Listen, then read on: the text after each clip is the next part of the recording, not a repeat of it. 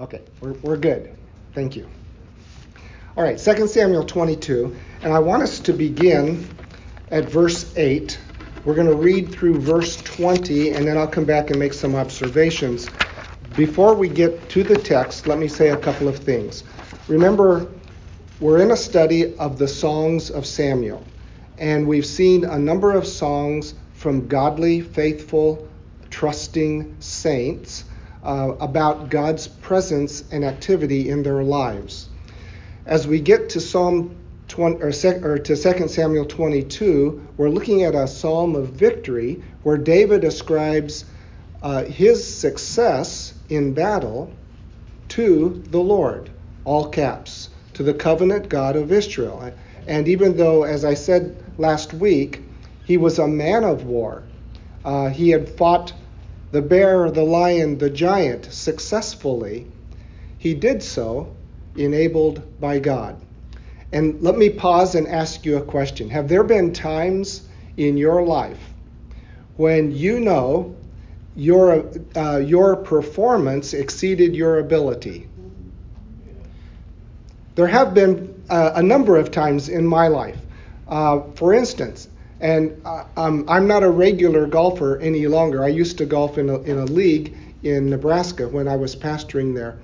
But there was one particular time when I teed off on the first hole of the night, and I knew that wasn't me swinging the club because the ball went where normally it doesn't go, which would be the left side of the fairway.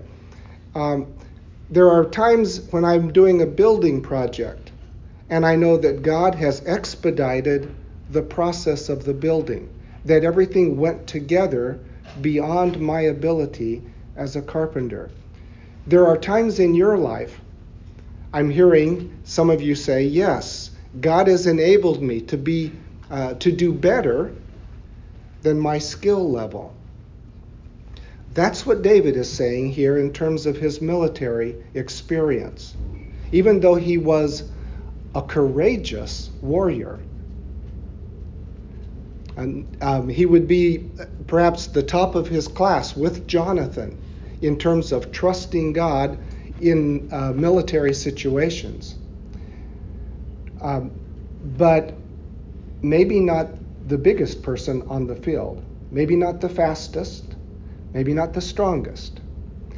David was enabled to succeed because of God. And that's what he's singing about in this song of victory. I raised the question of post-traumatic stress disorder last week, and we don't see any of that residue in David's writing.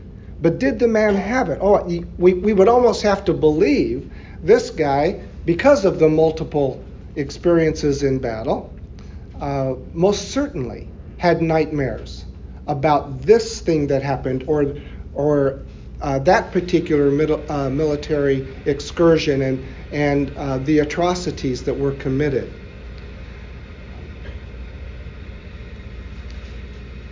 We also remember that the scripture says that David got weary in battle. 2 Samuel 21, 15 to 17. And his weariness made him vulnerable in his fighting against the Philistines. So do you know what his men did? They said, David, you're not going out into the battle any longer with us.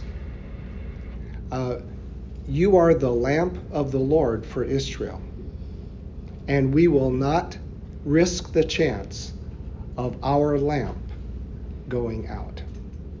Now, we'll talk about that lamp concept perhaps in this study, but probably also in the next study.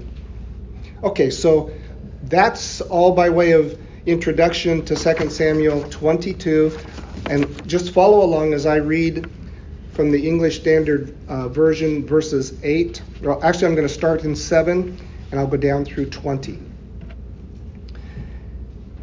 In my distress, I called upon the Lord. To my God, I called. From his temple, he heard my voice, and my cry came to his ears. Brother and sister, when you cry, when you call to God, his ear is attentive to your voice, to your heart, to your passion as you speak to him. When the earth reeled and rocked, the foundations of the heavens trembled and quaked because he was angry. And it's as if David is saying all of creation is responding to the passion that God feels. God is roused at my cry. He's preparing to move and to act in my behalf. And all creation is at his beck and call. Smoke went up from his nostrils. Now this is figurative. Devouring fire from his mouth, glowing coals flamed forth from him. He bowed the heavens. Oh, wow. Isn't this good stuff? This is great literature. This is David at his best in composition. And came down. God bowed the heavens and came down. What does that mean? Bowed the heavens. It says opened in this version. Okay, so yeah, I think he's splitting the heavens, if you will, to make his entrance to earth. He's in such an exalted place that heaven has to bow or open itself for God to move. Okay? Thick darkness was under his feet. He rode on a cherub and flew. Who else pictures God on cherubs? Ezekiel, chapter 1. The Ark of the Covenant has what? A cherub on each end, right? Okay, so cherubs are the accompanying angels of God's presence, we might say. He was seen on the wings of the wind. He made darkness around him his canopy. Thick clouds, a gathering of water. Out of the brightness before him, coals of fire flamed forth. The Lord thundered from heaven. Oh my goodness. Nebraska has great thunderstorms. There was a time I was chauffeuring a Spanish pastor who was conducting Spanish ministries in our church to another place for an evening of meetings. And the sky of Nebraska just split open. You know, it's the kind of lightning that goes clean across the sky. The whole sky lit up. It wasn't just here, and it wasn't just there. It just spanned the whole sky. Just amazing. That is something of what David is saying here. He sent out his arrows and scattered them, lightning and routed them. Then the channels of the sea were seen. The foundations of the world were laid bare at the rebuke of the Lord, at the blast of the breath of his nostrils. Every secret place, all of the intricacies of the created world are at God's call. Everything shudders. Everything moves. Everything responds when God calls. Wow. And David says, that's been my experience. When I called to him, it was like God was moving heaven and earth to help me. Now, remember the concept of theodicy.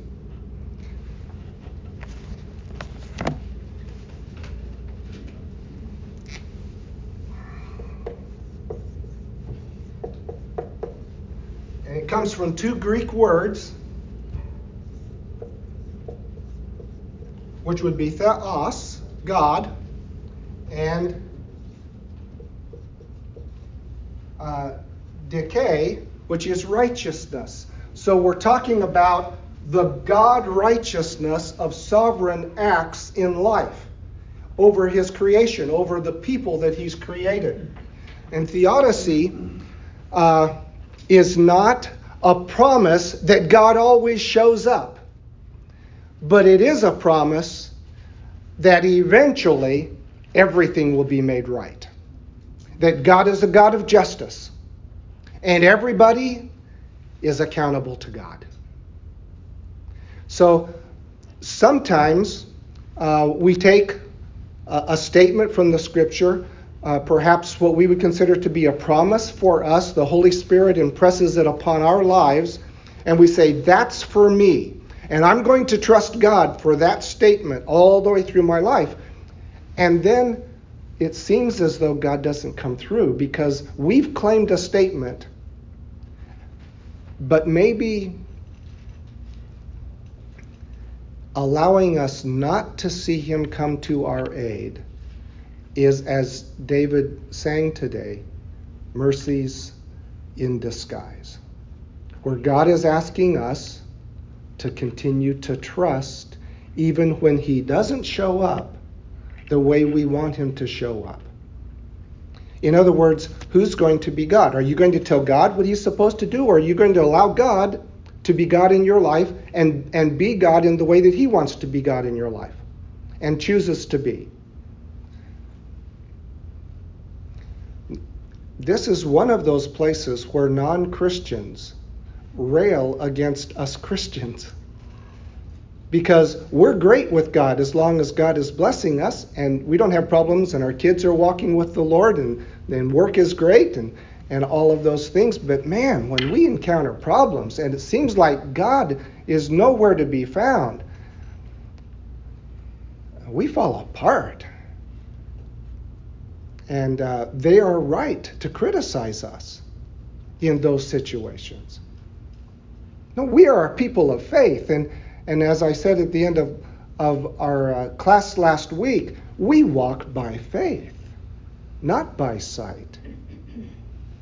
God can choose to be righteous right now and make everything just, or he may choose to wait.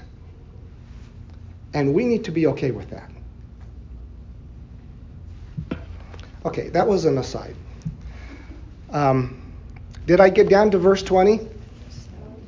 No. Let's go back to 17. He sent from on high, he took me, he drew me out of the many waters, he rescued me from my strong enemy, from those who hated me, for they were too mighty for me. When have you heard a strong man ever admit that somebody else was stronger? Here is a mighty warrior saying, I've encountered that.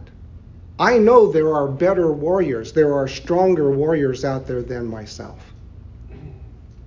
But they don't have my God. And for whatever reason, God has chosen to give me success against my strong enemies. They confronted me in the day of my calamity, but the Lord was my support. He brought me out into a broad place. He rescued me because he delighted in me. And that's the point of David's life. God took delight in this man. Why?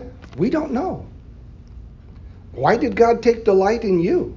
Why did God rescue you from yourself and from sin and the world and the devil? I mean, you're a handsome group of people, but it wasn't because of our good looks, was it? Okay? God has mercy on whom he has mercy, Paul says. And thank him that we are his objects of mercy.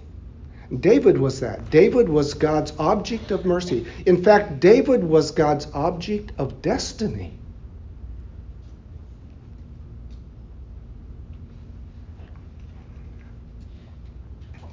Okay, I probably ought to go to the next slide, don't you think?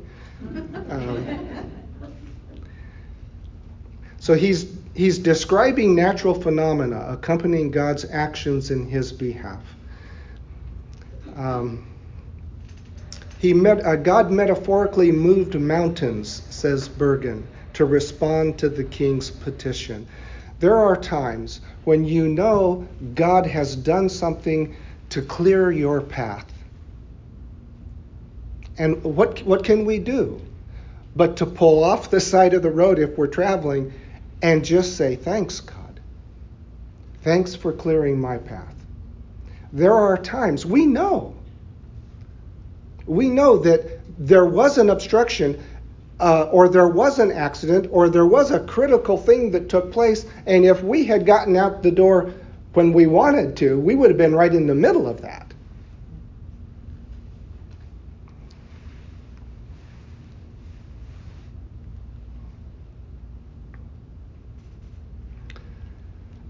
In biblical accounts of God's deliverance and self-revelation, he has used natural phenomena like fire, like smoke, like lightning and thunder. Think about Exodus 19, when the children of Israel are at Mount Sinai, and God is demonstrating his presence on the top of Sinai with lightning and fire and smoke and earthquakes. Think about him using hornets to drive out some of the Canaanites when Joshua and Israel entered the land of Canaan. Think about those times, 2 times specifically, that the Old Testament records for us of God extending the day so that Israel could have victory and prevail over her enemies. God does those kinds of things. And he has done something like that for you and for me. And it's time to get out our composition books and write a song of praise. That's what David did.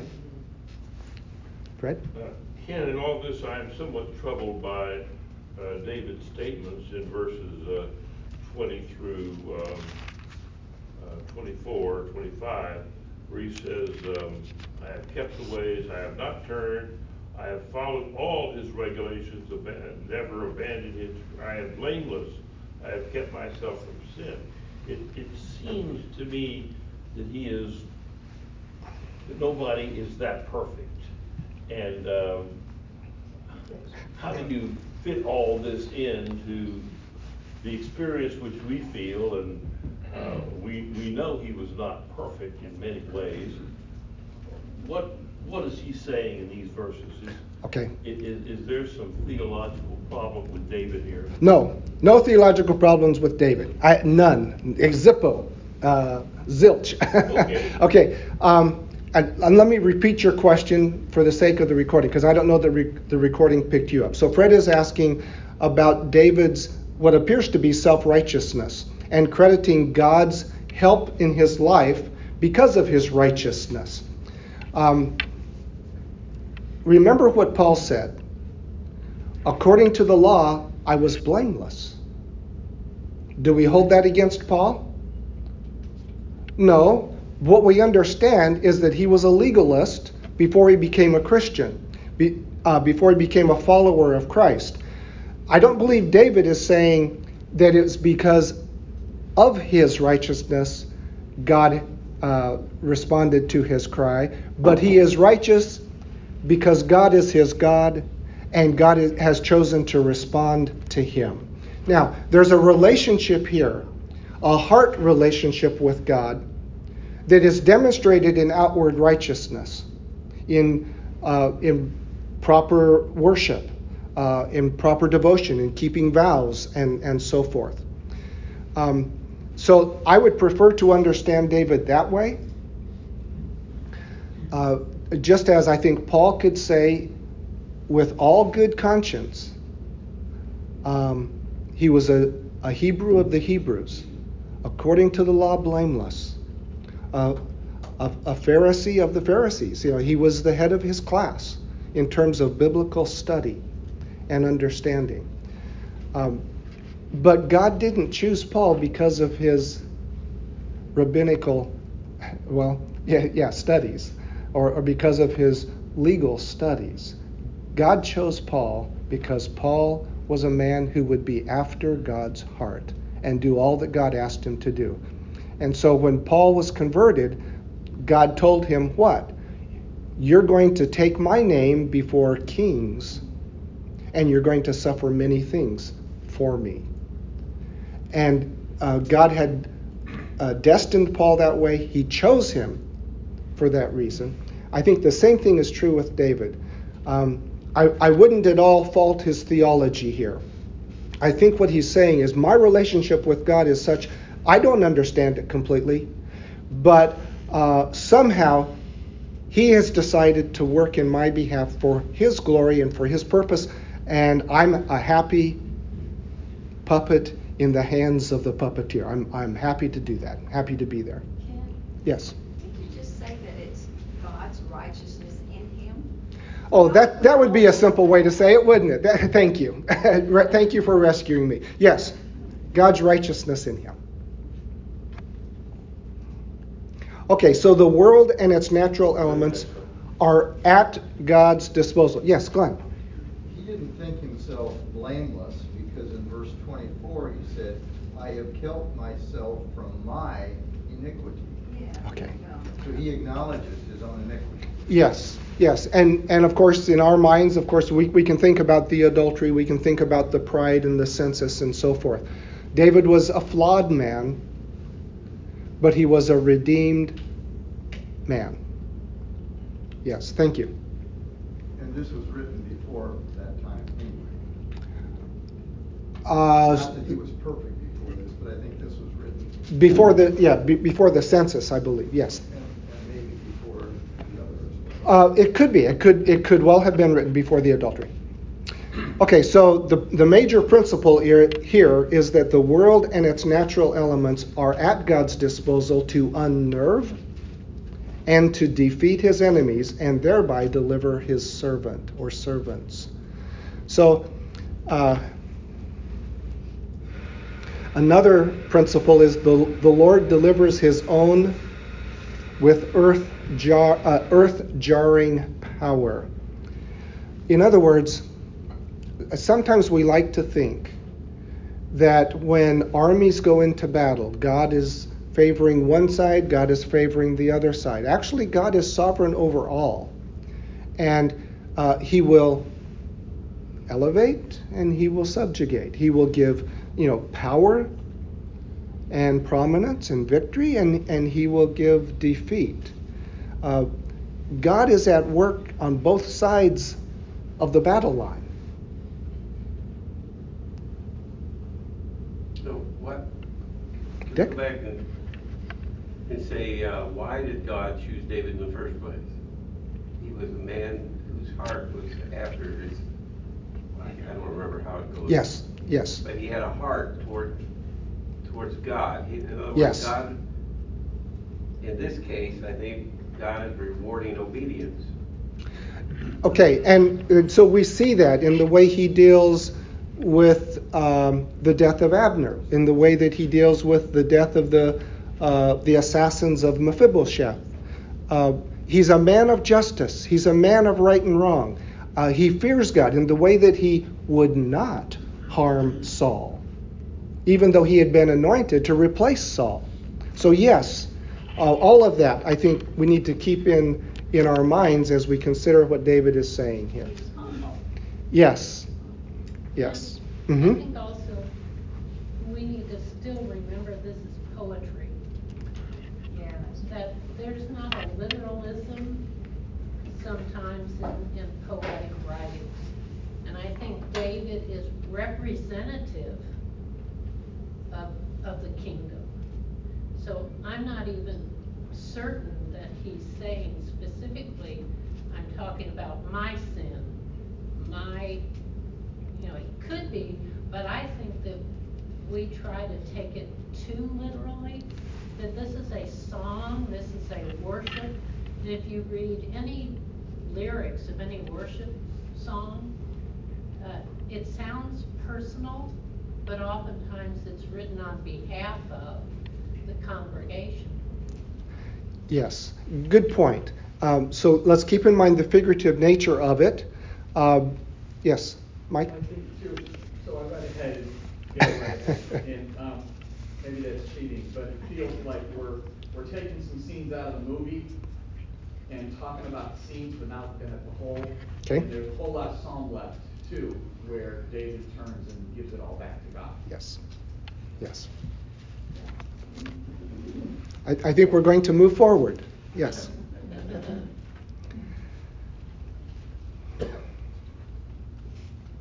The enemies of God's people are petty opponents to the Lord. Now, they may look big, bad, and ugly to us, but they're petty opponents to God. The only question is whether or not God will act. And are we going to be okay with if he does or if he doesn't? Those are the questions. All right, let's read 20 through 33. He brought me out into a broad place. He rescued me because he delighted in me. The Lord dealt with me according to my righteousness, according to the cleanness of my hands. He rewarded me. And I may also just come back and say, David had a pure relationship with God. He wasn't a perfect man, but his heart relationship to God was without blemish. Not his personal life, not his public life, but his spiritual life with God was sincere and real. I think that is part of his statement here. I have kept the ways of the Lord and have not wickedly departed from my God. He had never entertained another God. Now, I'm thinking of a passage where he and Michal hide a teraphim in the bed to look like David, and David gets out. I just have to believe that wasn't David's personal God, that it was part of some other. It took the place of something in their lives, but I don't think it was God. Okay, but they had them there apparently. I was blameless before him. For all his rules were before me, from his statutes I did not turn aside. I was blameless before him, and I kept myself from guilt. The Lord has rewarded me according to my righteousness, according to the cleanness, to my cleanness in his sight. With the merciful, notice this, verses 26 and 27. With the merciful you show yourself merciful. With the blameless man you show yourself blameless. With the purified you deal purely. And with the crooked you make yourself seem torturous. Or maybe your translation reads astute. You save a humble people, but your eyes are on the haughty to bring them down. For you are my lamp, O Lord, and my God lightens my darkness. For by you I can run against a troop, and by my God I can leap over a wall. This God, his way is perfect. The word of the Lord proves true. He is a shield for all those who take refuge in him. For who is God but the Lord? Who is a rock except our God? This God is my strong refuge and has made my way blameless. So, He gives God full credit. he gives God full credit, doesn't he? And he'll do even the dangerous because he knows God is enabling him in the battle. I mean, who's going to jump over a wall without knowing what's on the other side? Yes? No? Okay. Cindy, did you have a... Okay, I thought okay.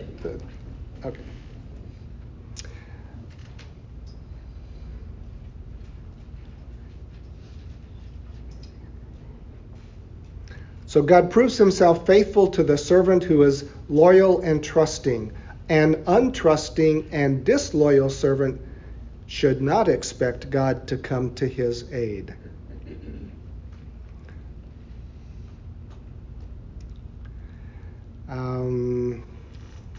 God has a relationship with all of his creatures, and I alluded to this earlier. This includes those who own his right to govern their lives as well as those who do not. David had observed the ways of the Most High for many years. He had noticed his treatment of the kind and the crude, the pure as well as the devious. And he concluded that God's ways with us are to be trusted, says Barber. Okay, so here's an application. If God always came through with deliverance, would the saint be compelled to trust? If every time you cried out to God, he did exactly what you wanted him to do, would you trust him? Or would you just snap your fingers and say, come on, God?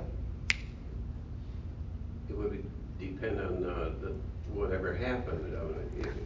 If God did what I wanted and it turned out wrong,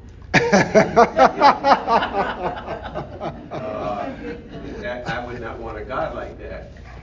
Thank you. I would want a God that's going to do it His way despite my resistance. Let me ask another question. If God always came through with deliverance, wouldn't their relationship be shallow? Isn't there an element of unqualified acceptance in our faith? Unqualified acceptance. Not if God does it my way, but unqualified acceptance in our faith whereby we trust for deliverance, but we leave the matter to God's discretion.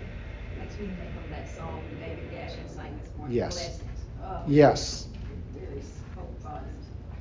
So God himself delivers his loyal, trusting servant at his own discretion, not at ours. And again, our unbelieving friends and family members don't get this.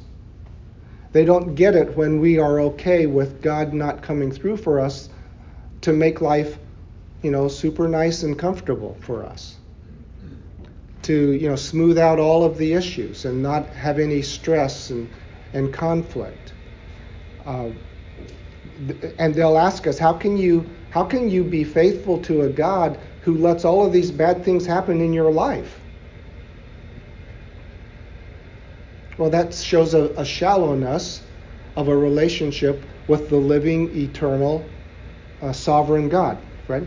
Just as an example, in my own life, for the first 7 years of my career, I had a boss who was very good at making my life miserable, while my friends had mentors who were forbearing and helped them along the way. And I would cry out to God and say, Lord, why couldn't you give me that? But, looking back, it was very important that he used that man to do a work in my life that a kind mentor would not have done.